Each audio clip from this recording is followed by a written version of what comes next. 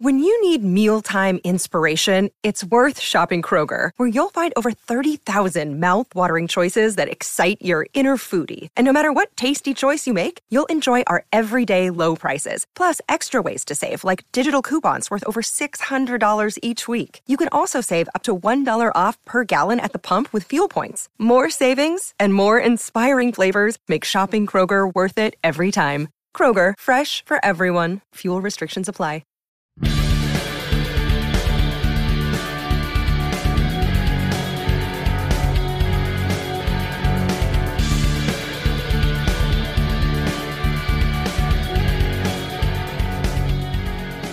Pittsburgh Steelers fans, what is up? Welcome back to another thrilling episode of Tales from 2 a.m. My name is Brian Anthony Davis. I'm the podcast producer here at BehindTheSteelCurtain.com. But, really, I'm just a fan just like all of you. And thank you for everybody that is supporting BTSC and the family of podcasts. We really appreciate you. We cannot do these shows without you. First one in this week, Portna Quenba. And Portna is trying to get us to find a new symbol for the podcast other than Juju. He's suggesting Najee. And then Sean Manahan comes in and says, maybe Muth. You know what? I kind of like that logo that we have with Juju with the arm stretched out. Well, I mean, he's still a very important Pittsburgh Steeler, so I think we'll go ahead and hold on to him, but ultimately it's up to Jeff. So I'll talk to Jeff about that, but I think I like that. I think we're going to keep that. I would suggest Bougie Smith-Schuster. I love that guy. I love that little dog. That'd be great. Put him on there. That would be absolutely epic. But a lot of people are definitely excited, and I've got to tell you this. The reason I've got to tell you this, why I'm excited, not because the Pittsburgh Steelers are 3-0. It's because of the way that the first team played, how Ben Roethlisberger looked, how he found a new toy in Pat Freiermuth. Wow, how awesome was that?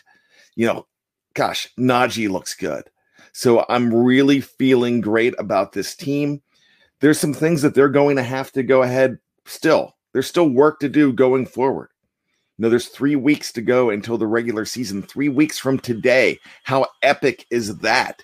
That's going to be happening. The Buffalo Bills hosting the Pittsburgh Steelers on September 12th.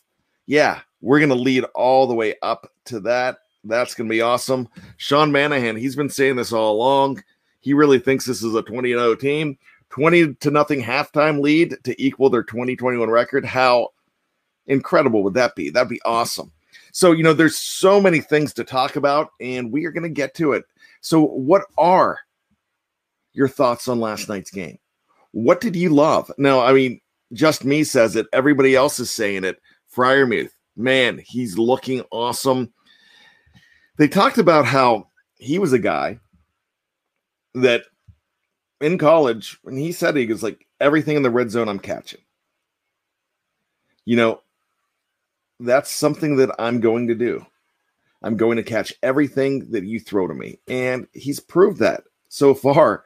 Ben Roethlisberger trusts him. That's a big thing. You still have Eric Ebron, and Eric Ebron did make a couple catches. He had a bad drop on a play that Ben Roethlisberger got out of trouble that looked like vintage 2008 Ben, and it was awesome. But you know what? The guy's going to drop some balls. He's also going to do some things for you too. So I don't think that I think you can go with a two-headed monster with those two guys, but Freiermuth is going to make he's going to be probably the next closest thing to Heath Miller that you're going to have for a long time. So I know that he is the future of that team. I love it. A Buck Dancer just asked, what's on Bad's head? This is my Sunday morning beanie. This is from the 2005 season. I love this. It's reversible, and I can wear the black and gold side too. But you know what? I do that. That's become my Sunday morning thing. As of late, I don't wear it on any other shows. I originally put it on because one day I didn't take a shower before the show. Now I've taken a shower. I just do it now before the shows because that's a thing for me now. That's one of the hashtag Bad Company things. And Sean Manahan, thanks so much. Hashtag Bad Company. And, where I'm making sure we capitalize the BAD because Jeff Hartman keeps on saying that we're a walking copyright infringement from Bad Company. And you know what? And I tell you what, I still have a bone to pick with the band Bad Company because we'll do a 2 a.m. story right here. Let's talk about Bad Company. I went to see them in 1991 in Johnstown, Pennsylvania. I was actually going to see the damn Yankees, really, but they were with the damn Yankees. I was always a fan of Night Ranger back in the day. You know, Sister Christian, oh, the time has come. My wife hates that song, and I almost, that was almost a really bad situation for us. I didn't know if I could trust her if she didn't like Sister Christian, but she's a fantastic wife, so I have no problem with that. Just, you know, that is one of the picadillos that she has, not liking Sister Christian. I just don't understand that. But anyways, that Midnight Madness album from 1983 to me is absolutely incredible. Great album. I saw them in concert. So I wanted to see Jack Blades again. And of course, if you like Styx, you know, Tommy Shaw from Styx, Renegade, you know, all that. He was in Bad Company. Excuse me, not Bad Company. He was in Damn Yankees as well with Ted Nugent. And I got to meet Ted Nugent, Jack Blades, Tommy Shaw. I got to meet those guys backstage, but I also got to meet Bad Company as well. And the radio station I worked for, they said, hey, we're going to go to a party with Bad Company and we're going to go out to eat with them. So I went to, we went out to eat and I had a date. I was a freshman or a sophomore in college at the time. And my date was a senior, and man, I loved. I was really into this girl, and so I took her. And the bass player, I can't even remember the bass player's name, but the bass player kind of blocked me.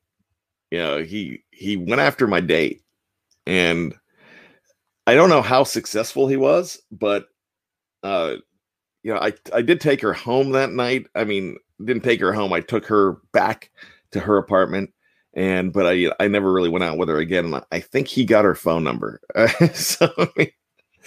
So if I copyright infringe on Bad Company, I don't care, because you know what? We're Bad Company. We're Bad Company 2.0. We're capital BAD Company, and they don't have that. They're not relevant. We are. So there you go. So with that being said, let's talk about last night's game.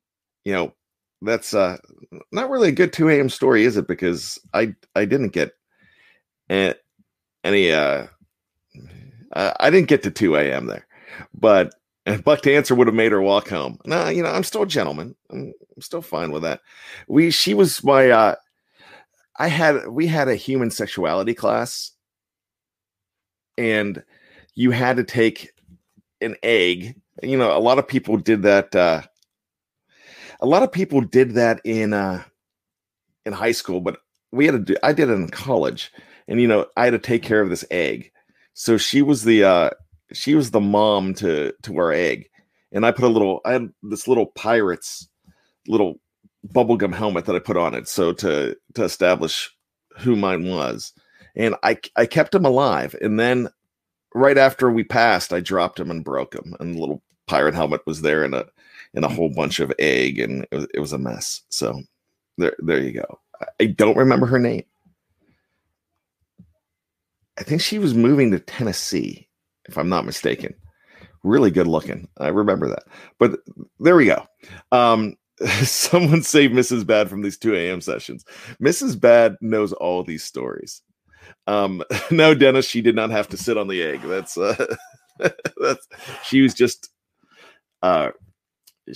the partner in the whole egg experiment.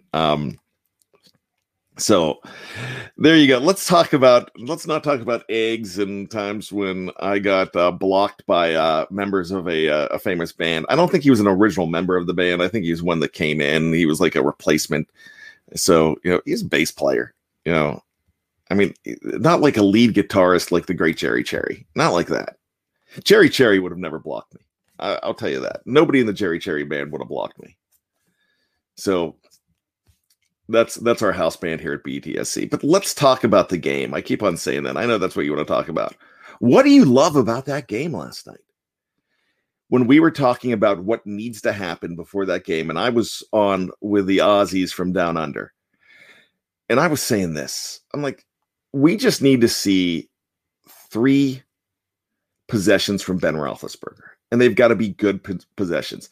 Best case scenario was a 10-play drive at the very beginning with a touchdown pass from Ben Roethlisberger. That did not happen. It could have happened. Started off pretty bad. It starts off bad when Chuks Okorafor gets nailed for a 5-yard false start on the very first play. And then you're like, there you go. It negated a decent run by Najee Harris. And then on third down, Ben's vintage Ben, 2 a.m. Ben. Somebody called him 2 a.m. Ben because they turned back the clock on Ben. Man, he's running around, getting out of trouble. He looked like 2008 Ben. I loved it.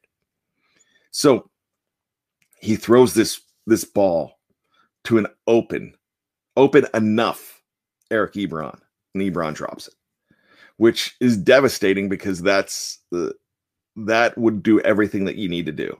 So they have to punt. But the good thing about that is you bring on Presley Harvin III. Notice I didn't say Presley the Harvin. Presley Harvin III. I've been working on that all week in the mirror. Presley Harvin III. Presley Harvin III. He's going to make the team, by the way. If he doesn't, it's going to be one of the biggest travesties. Ebron doesn't drop everything. He only dropped 7 passes last year. So, Mark King, thanks so much. I appreciate that. Saying, hey, Bad, you're my fave. I appreciate it. We have so many great podcasters on here, and I'm probably the 20th best out of about 15 podcasters. So that makes me feel good. Thanks, Mark. But with all of that, if they do that, they have that golden first drive. That's everything you need to know. But Ben, in the end, goes 8 for 10. If he completes that pass, he doesn't really have any more yardage because he ends up with a touchdown passes anyways. But if he completes that pass, they keep on going.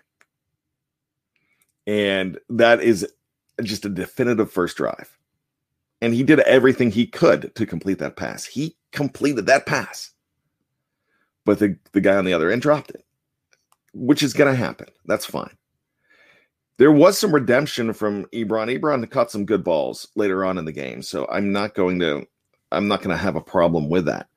A lot of people are going to be on the trade Ebron bandwagon, which if you could get something out of Ebron, do so. But are you guaranteed of 17 healthy games from Freiermuth? I don't know. He's still a good weapon to keep in there. So let's not forget about that. But so Presley Harvin comes in.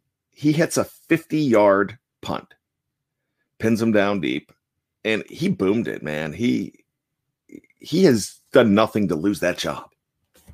And when you look at the history of Jordan Berry being inconsistent, they've got to look at that.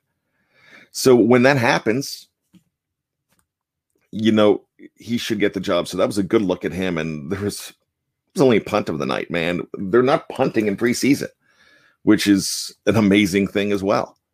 But so Ben comes out on the next series, and that's a sweet drive. He finds Najee. I think on the third series, he found Najee for that long pass play on a screen. And that's what he completed 2 balls to Najee. Najee had over 50 yards in receiving in that little bit of time that he played. That's important because you're establishing that part of your game as well.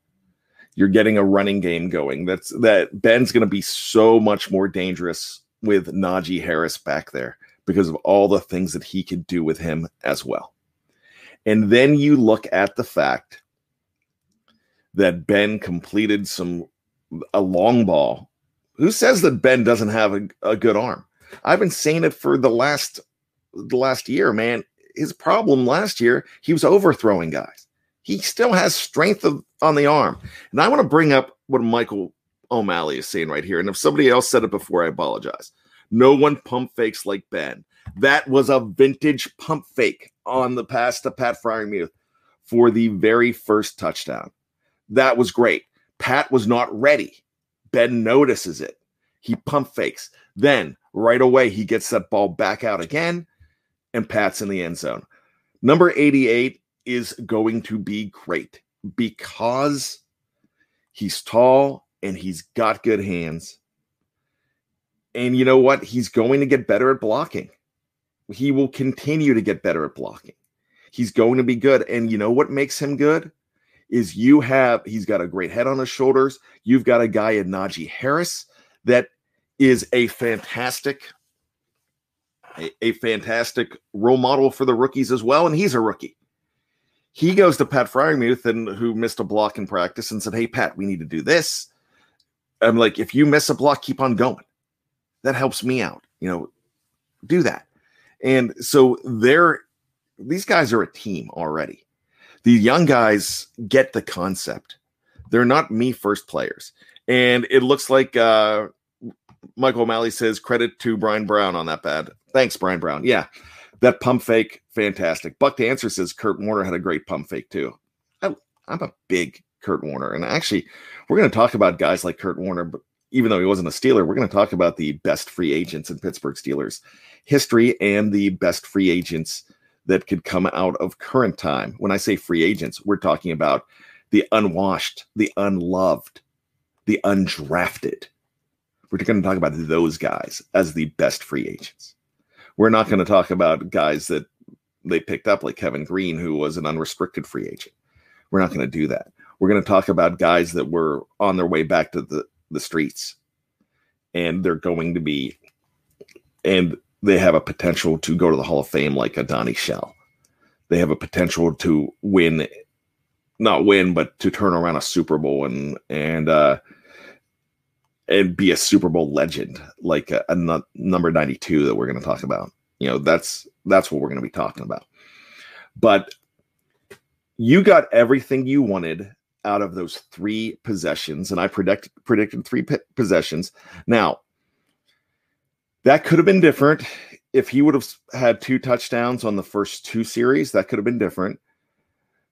Dave Schofield, his thought was that he would get 12 to 18 passes, and he got about 16. So, I mean, when I say passes, attempts. And I kind of thought that he was right, that they could possibly do that there'd be a pitch count on him. But my thing is, you kind of expect 3 in there as the magic number in a preseason for Ben. Now, my question to all of you, and this is going to be the question: do we see Ben again next week? Typically, I'm the guy that says I'd like to see Ben twice in a preseason.